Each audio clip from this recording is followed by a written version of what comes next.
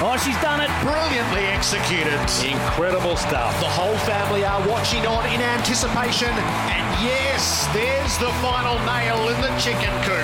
Dad's been promising to build for a decade. And don't the kids just love it? Coming in for the final turn. He's gone to the left, a little bit to the right, dodged the hills hoist, grass clippings flying in his wake. Precision mowing doesn't get any better than that. They've really set their sights high for this one. A pizza oven, water feature and a new deck, all by the end of lockdown. But is it too much, too soon? Only time will tell. He's a do-it-yourself legend in the making. Welcome to the sport of gardening for Cyclone tools built to last a lifetime. Trojan, tools built tough, only at Bunnings Warehouse. And Red Energy, owned by Snowy Hydro, a renewable energy leader. Here's your hosts, Dale Vine and Jane Neal.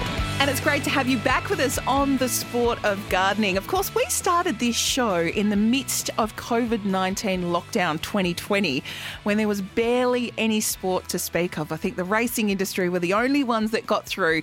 And Dale, we quickly found out that there's a lot of sports people that love their DIY and love their gardening. Yeah, Jane, I reckon there's half the AFL out there from who we've spoken to so far are all closet gardeners. So I think it's one of those things that sporty people enjoy. In most sport games are outside, obviously, through Australia anyway. So it's a connection they've already sort of got with a lot of footy grounds and cricket grounds. So, yeah, it doesn't take too much of a stretch to assume that they enjoy being out on grass as well. Well, we are going to speak to someone today who has taken his love of the old turf at the MCG to a totally different level. Yep. He's a pro mower. His name is Gary Lyon, of course, an AFL legend. We're going to catch up with Gary in just a moment and find out whether he really has made his own golf course at his place.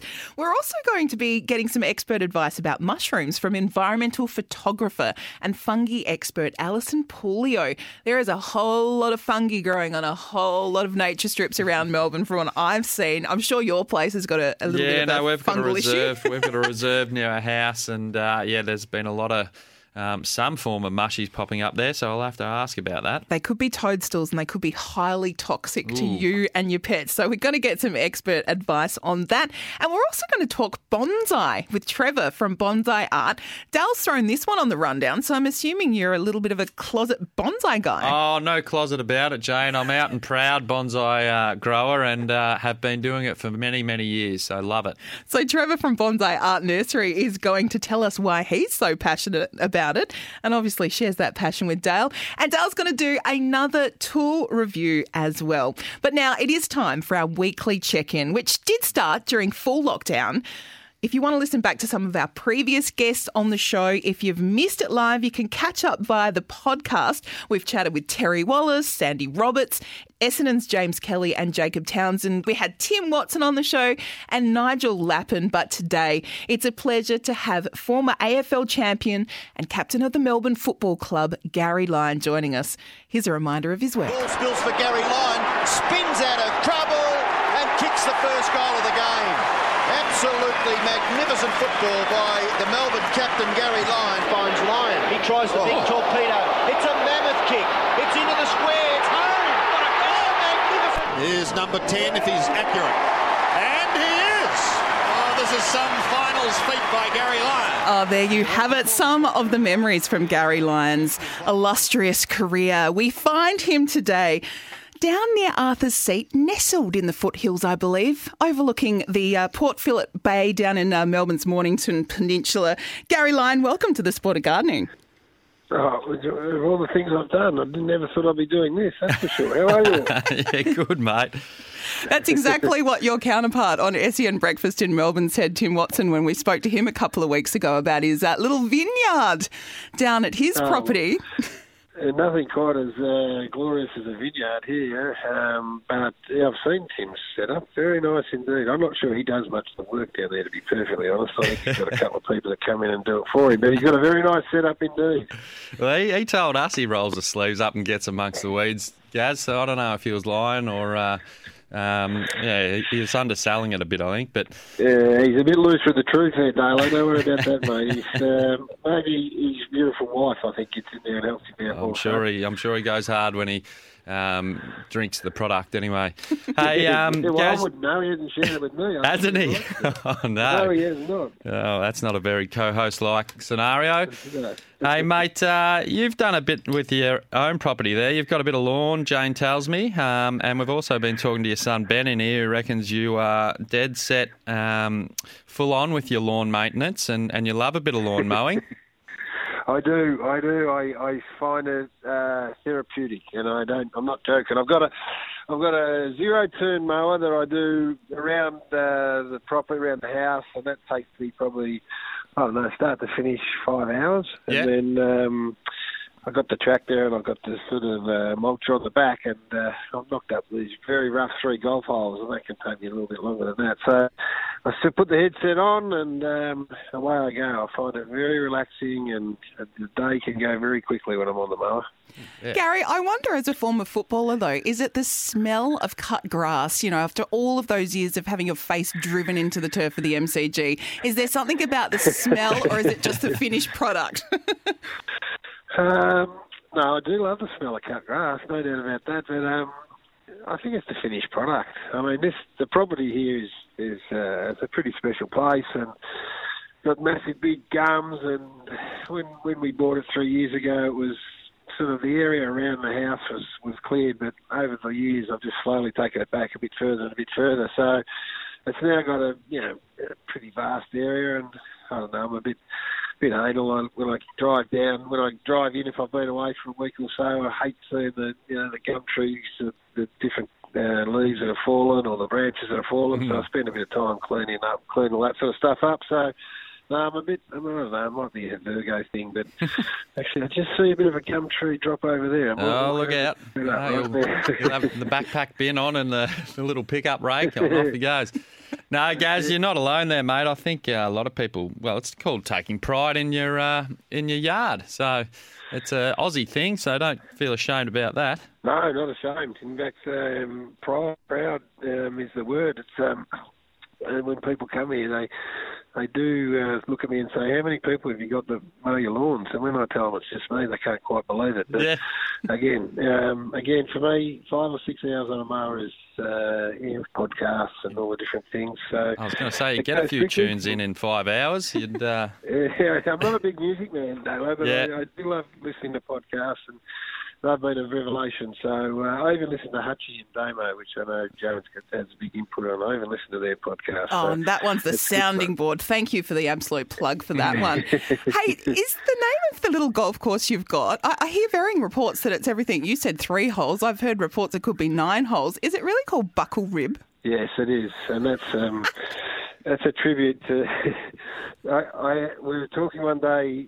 We talk a bit of rubbish on our show, and I was talking about an injury I got, and I buckled my rib, which Tim thought was hilarious. It wasn't at the time. It was one of the most painful things I've ever done. It's where your rib cage kind of bends and buckles, but it doesn't break. Yeah. And so I have this sort of, as an old war wound, I've got this big sort of knot on my ribs where they did it. But Tim thought that was hilarious and talked about it often, and he named the course Buckled Rib, so that's what it is. Oh, well, at least you got an excuse for any wayward shots that don't quite go to the green there, mate. How far is it? So is it a hole on each corner of the property or something like that, is it, Gaz? Or? No, so I've got, just looking at it now, so down the sort of the northern end, there's a straight par 3, which is about 120 metres. Then there's I call it a par 4, a slight dog leg left through 2 dead gum trees, which is about 220. Yeah. And then back up the hill is a little probably a 200 par, another par 4. But you have to go, you can take it on, you can go straight over the gums, but you've got to be really I love a bit of an obstacle, yeah. And what about a bunker? You got a sand bunker in there, or is that to come? No, believe it or not, I did. With this wet weather, I got the bucket on the tractor and I dug a bunker out, so I needed delivery of sand before the opening, and there is a little trap there on the 3rd hole. So the irony of all this, though, is I'm a shocking golfer. So, well, you got the rib, mate. You got the buckled rib. Well, we'll see. We'll wait and see when you have that little golf tournament there, if people come back reporting that the bunker looked like it was sand from Dramana or bloody McRae Beach.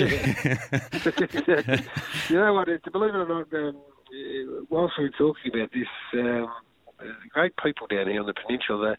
One of the greenskeepers at the National Golf Club texted through the show while we were on it, and he said, I'll come out and have a look at your golf course and give you a hand if you want. So he's actually coming out the Savo. So well, there you go. Walk the course and work out what needs to be done.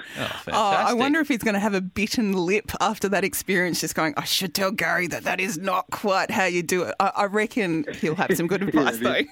There'll be a lot of that. No worry about that. Hey, Gary, you're a country boy at heart. Where did you grow up? Like, was gardening in your childhood? Did Mum have a veggie garden? Were your grandparents farming or on the land? I think gardening's a bit of a stretch for me, to be honest. I'm just a lawnmower. I don't know if I'm much of a gardener. I grew up in Kyabram on a my old man. We had 15 acres and we had a trotting track and horse stables.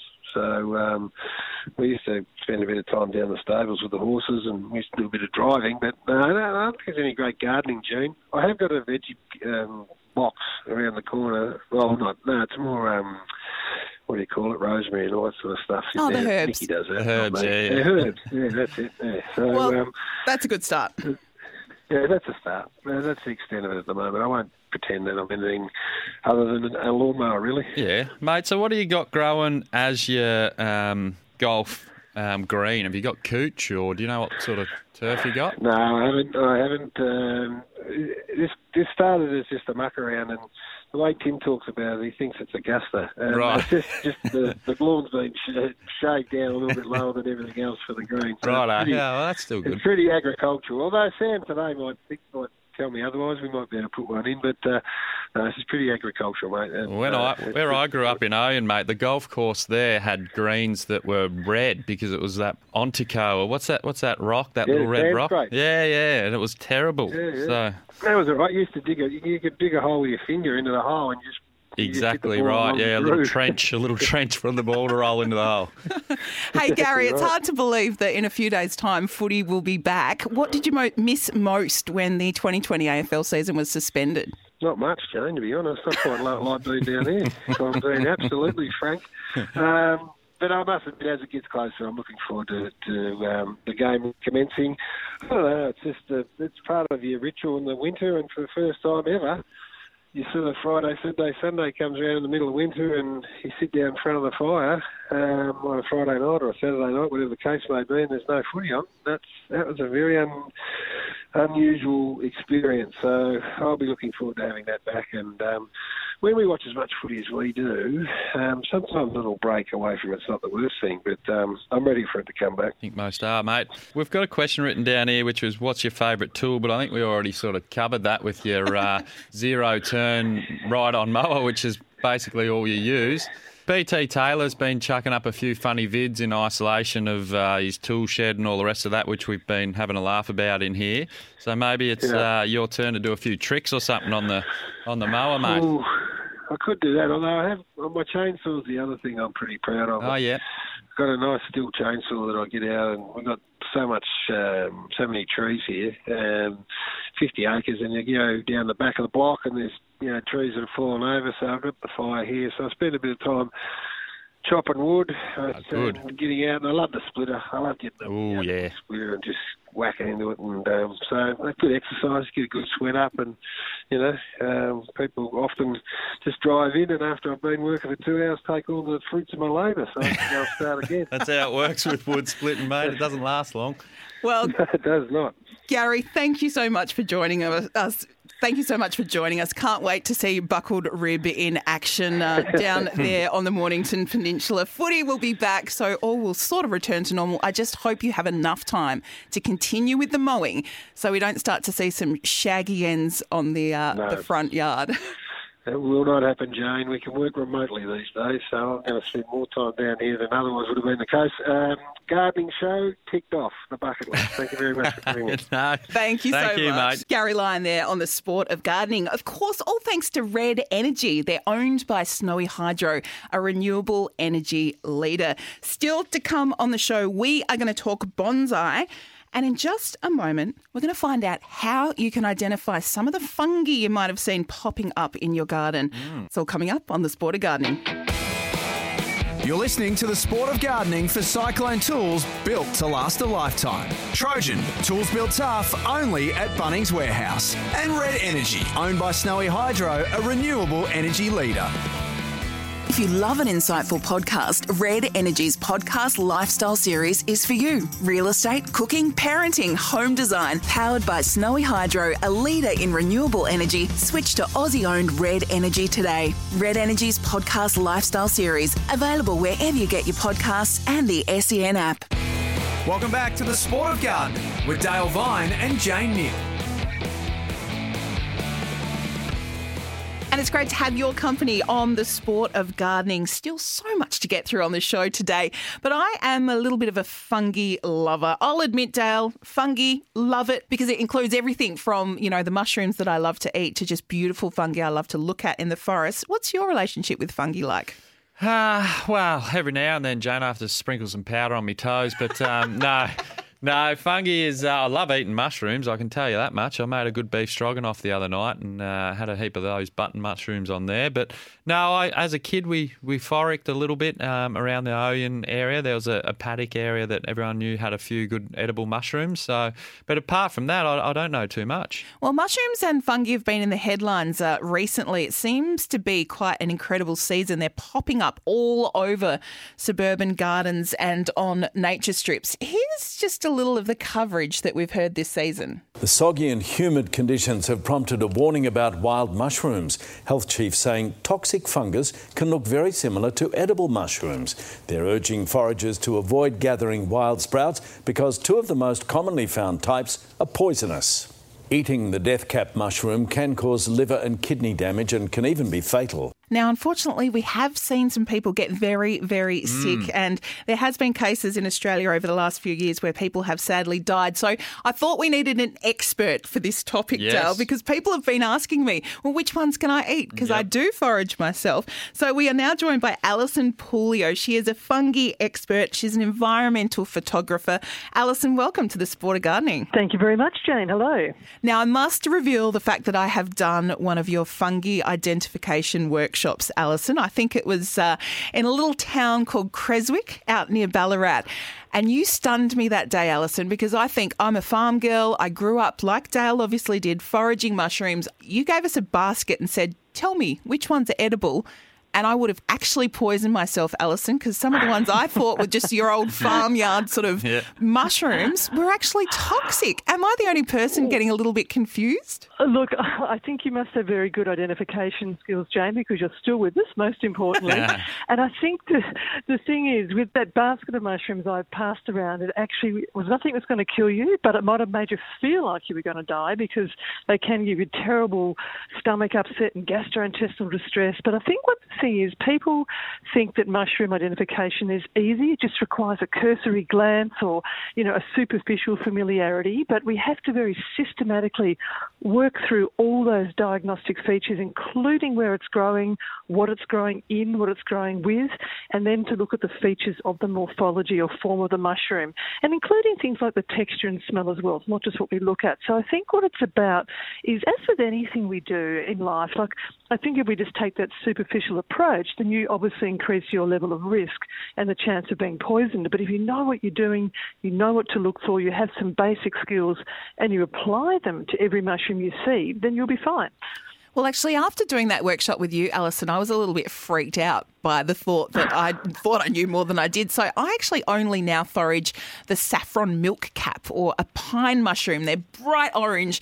If you cut them, they have this sort of orangey sap, and it's almost impossible to mistake them from another mushroom. Is that kind of a safe way to do it, is to maybe just really narrow down what you might pick? Look, I think that's a great approach. You're always better to know just a few mushrooms really well than to know many mushrooms superficially. And the reality is most foragers don't eat dozens of species. They're happy just to go out and collect 2 or 3 species. And the one you mentioned is about the best one you can start with because it has lots and lots of very distinctive and obvious diagnostic features. As you said, there's such a noticeable colour. You You mentioned the fact that they grow in association with pines, so you know straight away you're not going to find that out in the bush, but also that it produces that orange sap-like latex, as you said. They're very distinctive features, and it's much easier to recognise a saffron milkcap than it is a field mushroom. So the field mushroom is very easy to confuse with a more common species known as the yellow stainer or Garricus anthedermis, and unfortunately that one pops up in areas where there's high population density, what we call ruderal environments, so disturbed environments like nature strips, track edges, gardens, compost heaps, nature strips, those sorts of places. So that one is very commonly encountered compared to the field mushroom, which is why it causes most poisonings in Victoria each year. So I think you're on a good wicket there, Jane, sticking to the saffron milkcap for sure. I reckon I've got some of those ones that pop up from your mulch throughout my garden, actually, which is they're an orange colour as well. So we'd never eat them, but I always kick them over in case one of the kids or the dog comes along and gets curious. So. Oh, that's a shame, Dale. You can't kick a mushroom because you know what happens, don't you? No, what dies? Fairy or something? Well, what happens is, no, it's not about it. The fairies can die, but worse, you'll come back not as a mushroom, but worse, as a slime mould. Oh, wow. That's what happens if you kick over. Oh, really? Well, I've got many lifetimes of coming back as slime moulds, I think. I always used to think if a mushroom was brown underneath, it was good to eat, and if it was white, then it was a toadstool. Sure, and many of us were privy to these, wonderful, I think they're fabulous, these adages or old wives' tales or ideas. And I'm sure in the place that arose, that idea that if you can eat it if it's brown, not if it's white, maybe that was true in that one particular valley or one particular place.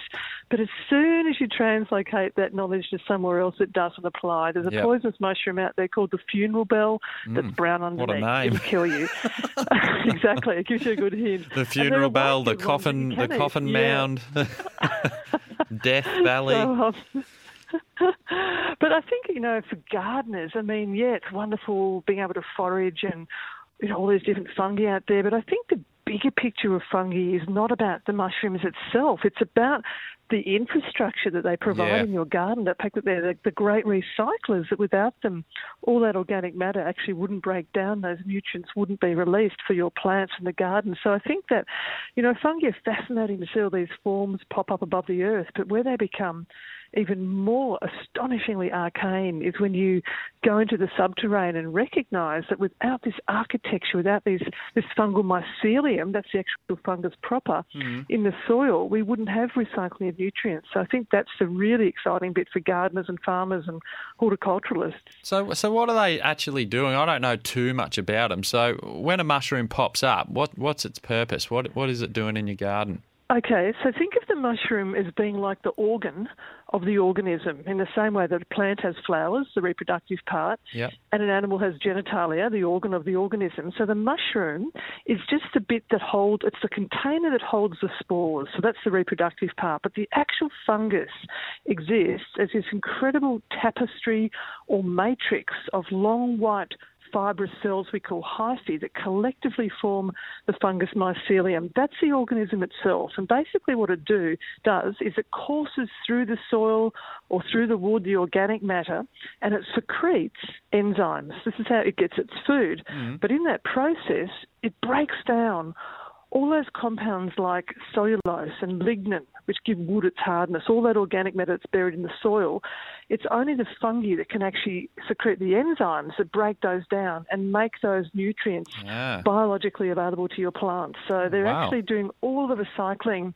I know it. This is the really exciting bit. They're the ones who are making the nutrients available. They're recycling all that matter in your soil. So I think that's the bit where fungi are really exciting, to think that without them, the wood would never, ever break down. When a plant root is under the soil, it finds a bit of wood. It can't do anything with it. It can't access the nutrients locked up in that. So the fungi are absolutely vital. There you go. Well, actually, while you say that, that's pretty interesting, because I've made an arch out near our kids' cubby area, and it sits within a garden bed, and it's just got like star jasmine growing over concrete mesh bent over the top of it. But at the base of two of those, they're old recycled posts that I've just got from a yard that were getting thrown out because they'd been split. and I use them as the post for this arch. And at the base of these posts, I've got mushrooms popping up from it. So it must be trying to bloody rot it down for me, is it?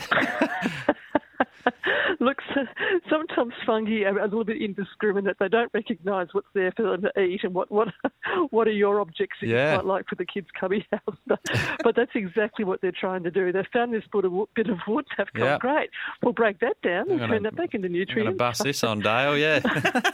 Now, Alison, I think we've seen a lot of people walking because, of course, previously a lot of people, the only exercise you could do was walking during COVID-19 lockdown. So do you think that's helped people to suddenly realise how much fungi is in their suburb or on that track that they might walk along? Like our focus and our attention has suddenly come back to the surroundings we're in. I think you're absolutely right, Jane. I think this is one of the positive spin-offs of this whole situation is that people are out there walking. They're out in their parks or gardens or farms or whatever, and they're noticing stuff. I mean, I must be getting 100 emails a week from people saying, what's this? Or, what is this one doing? Or can I eat it? And to me, it's just so exciting that people are actually noticing these fungi, and then some will go on to develop perhaps an aesthetic interest and start photographing them, or perhaps a curiosity about what they're doing and how they can encourage fungi in their gardens and farms. So it is an amazing time, and I've never seen both the amount of interest but also the diversity and the abundance, the sheer biomass, and the amount of fungi out there in the environment this year is beyond anything I've ever seen in my life. It's just astonishing. Yeah, well, we've got a little nature reserve at the end of our court, and we have obviously been walking a lot down there with the kids and the dogs. And as you said, there've been fungi popping up everywhere throughout there. So that's underneath a lot of gum trees and right next to the walking track. So, and some of them are ginormous, like they're big white ones that are absolutely the size of a dinner plate. So. Yeah, well, and kids are so intrigued by them, and I think it's the colours and these peculiar forms they have. Like they're not all the sort of umbrella-shaped mushroom. There's all these other strange forms as well. And I think the fact that they're so ephemeral, they pop up and then a day or two later they're gone again. I think that adds another level of interest and intrigue. And kids are so good at spotting them. They see the tiniest things that most of us walk by. So I think it's great you're getting the kids involved. So most of these ones that are popping up in, say, walking tracks and people's reserves and parks and things like that, is there many that we should, like, throughout the city and stuff, that we should be, like, properly avoiding and not even touching at all, just to have a look at? There's no fungi that you need to avoid. There's no such thing as bad fungi and good fungi. There's often this sort of, dichotomy, which ones are good and which ones are bad. They're all good because they're all doing stuff in the environment. Some are just bad to eat. Yes. Some are bad to eat for Homo sapiens. Some are deadly, such as the death cap. So this one, of course, you want to be wary of, but it's still, there's no need to harm it or kick it over or remove it. I mean, of course, we need to have warnings out there for people who are particularly at risk, those who perhaps, maybe have other mushrooms in their countries of origin that they could confuse them with, because we have different fungi here than elsewhere. So, of course, we need to have warnings. But we also need to keep that in perspective. There's so few poisonings each year, and there's so few fatal poisonings in our history from fungi. There's much more danger to forage in the bathroom cabinet, where things like paracetamol and aspirin cause way more poisonings each year than fungi. So we need to keep it in perspective. So there's actually no fungi. There's only one fungus I know of that you can't touch that grows in the tropics, that potentially it can cause problems if you touch it, but you won't get poisoned from touching a mushroom. Even a death cap, you won't get poisoned. You always must wash your hands and never stick your fingers in your mouth or your nose or your ears or any other orifice, because there will be a residual bit and there could be spores and bacteria and things. But this is an issue of hygiene, not one of toxicity. I see the difference. Like, it's not a problem. I always say to kids, touch them because they feel so amazing. Some feel like honey and some like leather and some like velvet and some like that tiny bit on a dog's nose where the nose joins the head, that really soft little bit. Their textures are just incredible. I think everyone's pretty safe at the moment, Alison, because everyone's sanitising their hands after they touch anything at the moment still. So it's just habit these days. So a couple of mushies won't hurt.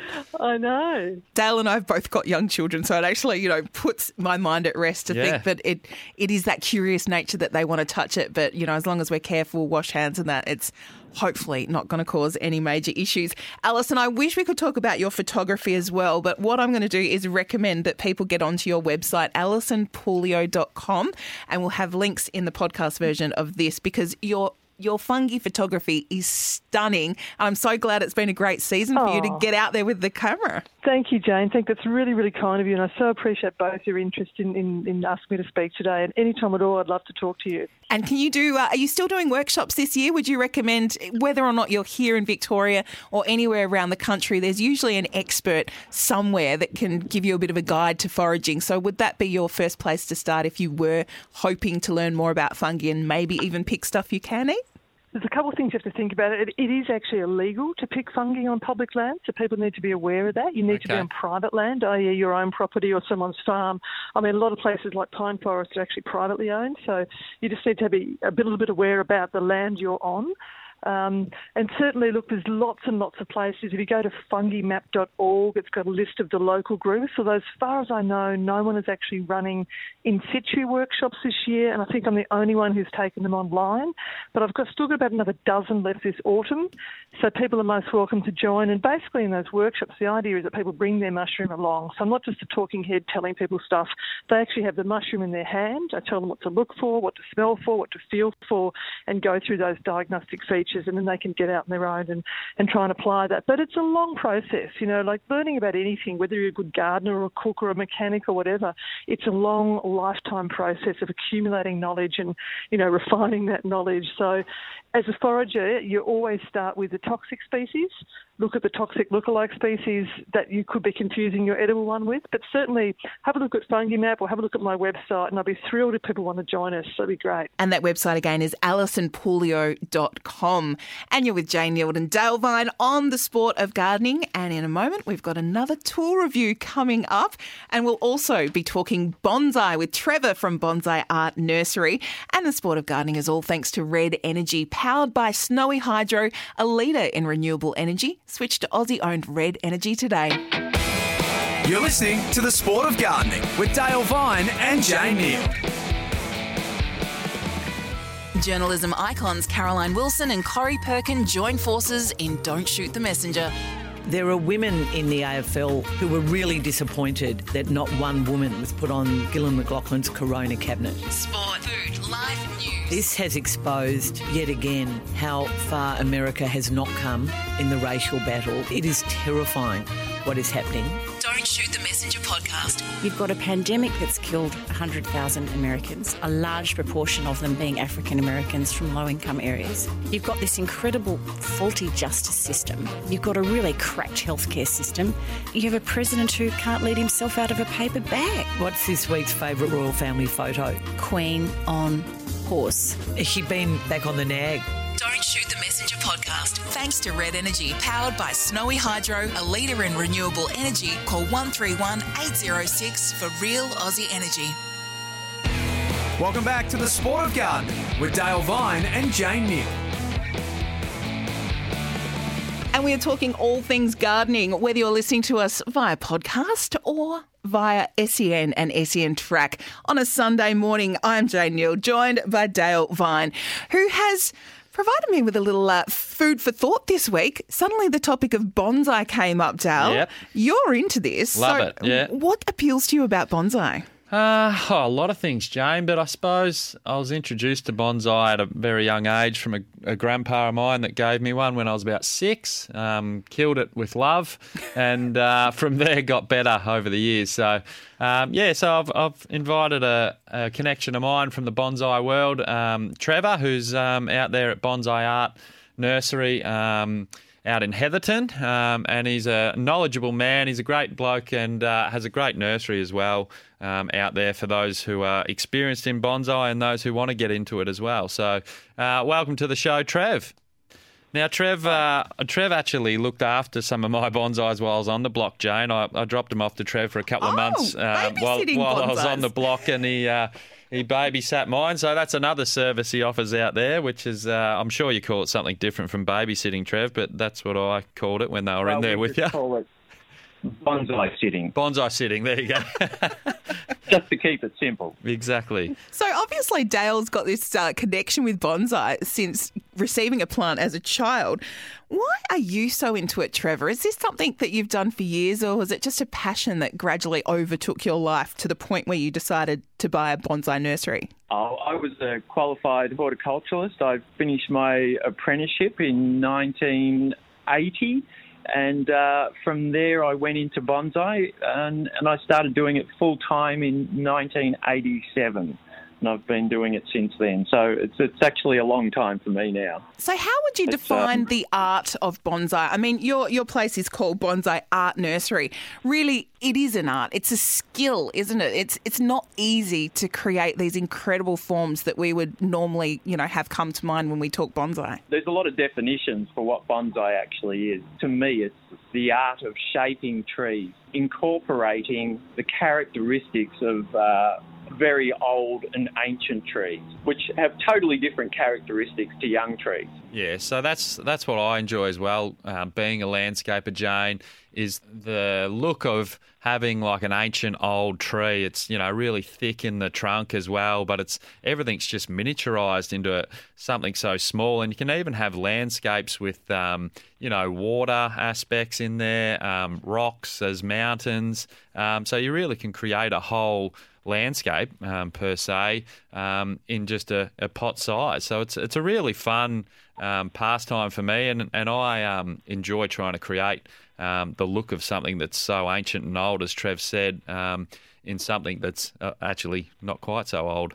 So how old is your oldest bonsai, Trevor? Well, I just sold it recently. It was around about 140 years. It was, but they're not necessarily worked on for all that time, of course. So Sure. Often we start with trees that might be 80 years old, and then we'll work on them for a number of years. So you can start with a seedling, or you can actually get a mature tree. Do you have to have a small mature tree? I mean, an 80-year-old tree is going to be rather large, isn't it? Well, usually it is. It depends on how it's been grown. If it's a tree that's growing in the ground, yes, you can easily take it, though, and cut it right down. The sort of trees we use for bonsai are usually trees that respond well to being cut back hard. So they'll reshoot rather well, and you can create a new apex on the tree. So you can cut down a 20-foot tree down to 1 foot, create a new apex, and make it look like a totally natural small tree. I never knew that. I didn't know that you were getting older rootstock and it could do that. What are your favourite varieties and what are good for beginners, like simple ones that are going to respond fairly well? Most trees that are used for bonsai work are actually pretty hardy just by the very nature that they need to be able to be trees that will withstand being cut back hard, trees that will handle being in small pots well. But my favourites these days are the Satsuki azaleas, and this is a whole new field to Australia. They're very different to the normal garden azaleas like Karooms and Indicas. Satsuki are well known in Japan for doing bonsai, and actually well known in America and Europe. They've just never been brought to Australia, but we've recently brought in a lot of new varieties, and we now have, currently we've got about 50 in production, and they are just absolutely stunning trees with absolutely magnificent flowers. Yeah. For beginners, though, you can't go past things like junipers, Chinese elms, both very hardy and tough trees. Yeah, they're all... And the maples, of course. Yeah, exactly. And the trees that also work well for bonsais are ones that can produce smaller leaves as well, Jane. So it gives that effect of a tree that's been dwarf-sized, I guess, as a small version of the big one. So my favourite would probably be the figs, I reckon. So maybe the Port Jackson and the Moreton Bay figs that are done even in groups look pretty cool. I like how they get a nice big thick trunk on them, and they can be shaped pretty easily as well. So just one of my favourites. And they have the added advantage that they'll tolerate going indoors quite well. Yeah, exactly. And the roots are also part of the feature as well as the trunks themselves. So they're very cool.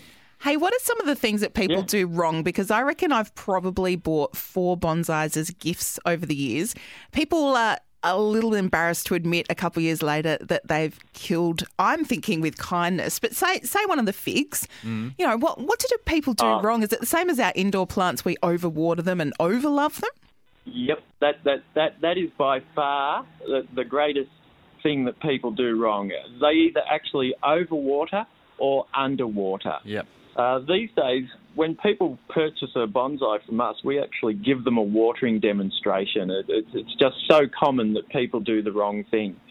For most trees, and this certainly applies to figs in particular, you should really allow the surface layer to start to dry out, just the first couple of millimetres. And then really thoroughly water it. We get people, we find all the time, they're misting their trees and as you said before, they're over-caring for them, fussing over them, and yeah, they kill them with kindness. Really, that would be the biggest thing. Learn to water correctly. And the other one there, Trev, obviously is the fact that they're in small, shallow pots, obviously, most of the time. And most of the time they are quite shallow too because it adds to the effect as well. If they're sitting in a sunny spot, obviously their roots are going to heat up and dramatically affect the plant pretty quickly on a very hot day, as you said. I think the big thing is when you first get a bonsai is to try and be observant. Actually look at it regularly, not necessarily water it regularly, but look at it regularly and see if it requires watering. If you're observant and you take note of the weather, for example, if it's a windy day, you know your washing's going to dry very quickly as compared to a still day. And same with your pot plants. And all pot plants, whether they be bonsai or not, will dry very quickly once you add wind to the equation. So try and be observant. Notice what's actually happening around you in your little microclimate and what the weather is like at the time and whether your plant has dried out or not. That will go a long way, Definitely. Being observant. Now, Trevor, this is a show called The Sport of Gardening because, of course, people do get a little competitive with their gardening, and also a whole lot of sports people, as we have found over the last sort of 8 weeks, are actually well and truly into their gardening. Is there such a thing as competitive bonsai? Can you actually compete internationally and take a specimen to a show and try and win gold? Well, not so much in Australia, but look, there are bonsai shows in Australia, and around Melbourne, I think there's probably at least 5 clubs that all have an annual show, and in some of those shows, there are best in shows, but they're not really a very competitive environment. However, over in Europe and America and certainly Japan, it is a lot more competitive, and yes, you can win gold, particularly over in Europe these days, where there's a lot more young men get into bonsai, and young men are far more competitive. Dale's got a glint in his eye. Dale. No, I've got no interest in competing in the bonsai world, mate. It's something nice for me, and I enjoy doing it. It used to be, obviously before kids, I used to spend a lot more time with my bonsais, and I usually used to have probably I'd say an hour or so when I'd finished work before Sophie got home, and I literally would take my shoes out, go outside and stand on the grass and water and talk and shape and prune and wire my bonsais as a bit of me time with a stubby usually. So it was good. I used to go out there and talk to the plants, Trev, and have a good old time. I seem to remember you talking to your plants. That's right. Yeah, chilling out. That's a great way to chill out. Well, Prince Charles talks to his plants, Trevor, so why not talk to your bonsais? I'm sure that would have to affect their growth somehow. I talk to my plants all the time. I find it far more engaging than talking to a lot of people. Well, they're bloody good listeners. I'll give them that, and they don't argue back very often, so they're good friends. Hey, Trevor, if people would like to come in and see your nursery, Bonsai Art Nursery, how can we get in touch with you? Because I'm assuming you can set people up with their very first bonsai or talk serious stuff if they're looking to add to the collection. Yeah, sure. Thanks, Jane. They can give us a ring. They can call me directly on my mobile, 0402 096 725, or they can simply come in and see us. We're at 236 Old Dandenong Road in Heatherton, which is just near Moorabbin Airport. I don't know if we can hear the planes going over. We can, We can hear them. But we're open. We're open 5 days a week. We're closed on a Tuesday and a Wednesday these days, but we're open every weekend from 10 a.m. to 3 p.m. It is very well worth going out there and having a look at Trev's nursery. And as we've said, he's got everything from little starters in little pots that are quite inexpensive to really mature stuff that Trev's put a lot of work into over many years to become really great bonsais. So, and it's good fun. He keeps the nursery beautiful out there, and you can go and pick something for yourself or a loved one as well. So, a great gift. Thank you so much for being with us on the Sport of Gardening, Trevor. I'll see you soon, because I think it's time for me to give up on the failures of the past and start a new bonsai. Thanks for your time. No worries. Thank you, Jane. Thanks, Dale. And so great, Dale, to learn about your passion for bonsai. Have you got any tips as to where you might find some of these older trees, and like perhaps there's little corners of the world where you might score an absolute bonsai bargain? Yeah, well, I mean, being a landscaper, Jane, I often work on a lot of yards and people want things removed. So I often take home plants that that people want out and cut the roots and cut the trunk right back as well, and put it in a pot for a while and start to develop a bonsai structure on it. And so that's a bit of fun. If you're ever removing something, you can always keep it and try and reuse it as a bonsai. I've got some really cool wisteria that I've actually done as bonsai that people wanted pulled out. So they make cool ones with beautiful flower interest, obviously, when they flower in spring. Yeah, gorgeous. And they've got nice thick trunks as well, and old-looking gnarly wood. So it's a really good one. And yeah, if you're ever in a rural town or somewhere with a nursery that you think mightn't get many customers or sell much stock. I'm sorry to that nursery, but I love to go into there and just hunt through the things that could have been there for years and years and unbought, because often they've been trimmed back a million times already. So the base or the bulbous part of it is getting quite thick, and then they're just trimming the new shoots. So it's a good starter to get something that's a little bit thicker right from the start. Just don't tell them that you're there for a bonsai, because they'll quadruple the price. I do tell them that I'm going to turn them into bonsais, but that's after I've got them on the counter and they've already scanned them. So there you go.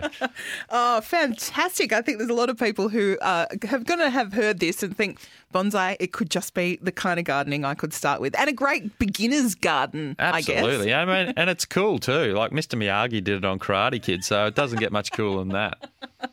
Any reference to an 80s movie is fine by me. You are on the Sport of Gardening, and I'm Jane Neild with Dale Vine. We are doing it all thanks to Red Energy. Of course, you can switch to Red Energy today. They are powered by Snowy Hydro, a leader in renewable energy, and you can give them a buzz on 131 806. More to come right here on the Sport of Gardening. You're listening to The Sport of Gardening with Dale Vine and Jane Neild. That weekly ritual of enjoying the AFL record is something footy fans have loved for over 100 years. And with the AFL Record Digital Edition out now, the tradition continues. As footy fans, we can still get our footy fix even without the games. Enjoy feature articles from the AFL Record analysts, regular footy trivia, a dedicated kids section, nostalgia and more. The AFL Record Digital Edition. All thanks to Karcher. Available at sen.com.au and the SEN app. Welcome back to the Sport of Gardening with Dale Vine and Jane Neild. It is time now for a tool review. This week, thanks to Cyclone Tools, built to last a lifetime, available at Bunnings Warehouse and leading hardware retailers. I'm going to admit that I have major tool envy right now, Dale, because you have the biggest, most functional looking rake. Yeah. No, it is, Jane. It's a new extra wide leaf rake by Cyclone. And this thing, it does look like a big 5-post bull bar on a nice country ute. Yeah, it's a ripper. All right, put the rake down so you can talk in the microphone, Yes. Dale, because I can see Sorry, you're getting a little bit excited. Yeah. So what do you love about, like, as soon as you saw this one, you went, whoa. Well, size matters sometimes, Jane, and it does in this case with the Cyclone Extra Wide Leaf Rake, because it's 45% more leaves per sweep. That's what it's got written on here. So wow, that's double your productivity almost. Yeah, and it's 760 mil wide, which is actually it's 3/4 of a metre there. And I think the best new design function about this is the fact that it's got like a big arched shape in it. So when you start raking these big piles of leaves, especially this time of year, from all the autumn falls, you can actually gather a heap of leaves and pull them with the rake rather than, I think in the past they were a bit flat and you definitely could rake the leaves, but once you got a big pile of them, you sort of had to get rid of it and go again. So with this one, you could still pull that pile with a big arch for metres and metres before it got too much. I'm not sure this is the one that I should give to the kids when I try and force them to rake my front yard, because we've got a liquid amber tree in our front garden. It is stunning. It's gorgeous. Yep. But I reckon we're about half a foot deep in leaves right now, and I don't have the time to do it. I'm not going to say a man's rake, but that is a workout, that rake. If I get into the garden with that, my shoulders are going to be so sore. Well, the rake itself's actually very lightweight, so it's a big looking thing, but it's very easy to fling around. So, no, I reckon you could get the kids on this, Jane, and, earn a bit of pocket money and earn a bit of mulch for the veggie patch as well. Well, exactly. Have you heard of these things called leaf bags? I've been hearing about them, that you actually put your leaves, once you've raked them with the beautiful Cyclone extra wide rake, you can actually get these jute bags. So they're made out of jute cloth or fibre. Chuck all the leaves in the bag, stick them in the back of the garden, and they literally rot down in the bag. And they also rot, like the actual bag you put it in rots as well. So there you go. Tidy, leaves done, and then they all just rot down. I reckon my mum will order about 5 of those immediately. Well, it is that time of the year where you really, really need to actually sort the garden out. Look, I joke that my garden is half a foot in leaves. What I have noticed is that when it rains, all the houses with slack people like me, leaves are washing into the gutters, and suddenly you've got these little mini floods across the road. You get a big waterfall coming over the gutter. Yeah, so it's a pretty common problem, I think, and one that this rake would sort out in no time, I'd imagine. So out of 10, thumbs up? Oh, I don't like rating things out of 10 because all these things are very high up there on the 10 scale. But if you're going to rate it on size, it's a 10, Jane. I haven't actually got to use this yet, but I might have to come to your house and try it out. I was going to say, I think it's time for us to go, and I think it's cup of tea at my place and get raking. Yeah. Hey, if you'd like to ask Dale a question for the show, you can send us an email, feedback@sportofgardening.com.au. You can also check out @VineyD on Instagram. And if you've got any projects that you might like a little hand with, I'm sure Dale can give some great advice. Of course, you can grab his book at any great bookstore. It's Dale Vine's Outdoor Reno Guide. Transform your garden on any budget. Thanks, Dale. It's been a lot of fun today. No, it's always fun, Jane. Thank you. I've got an image of you getting invited down to Gary Lyons golf course to talk gardening and do some mowing. Wouldn't that be good? Yeah, absolutely. Anytime. I wonder how you get an invite down to Mr. Gary Lyons' place. Thank you for listening. We'll catch you again next week. You're listening to The Sport of Gardening for Cyclone Tools, built to last a lifetime. Trojan, tools built tough, only at Bunnings Warehouse. And Red Energy, owned by Snowy Hydro, a renewable energy leader.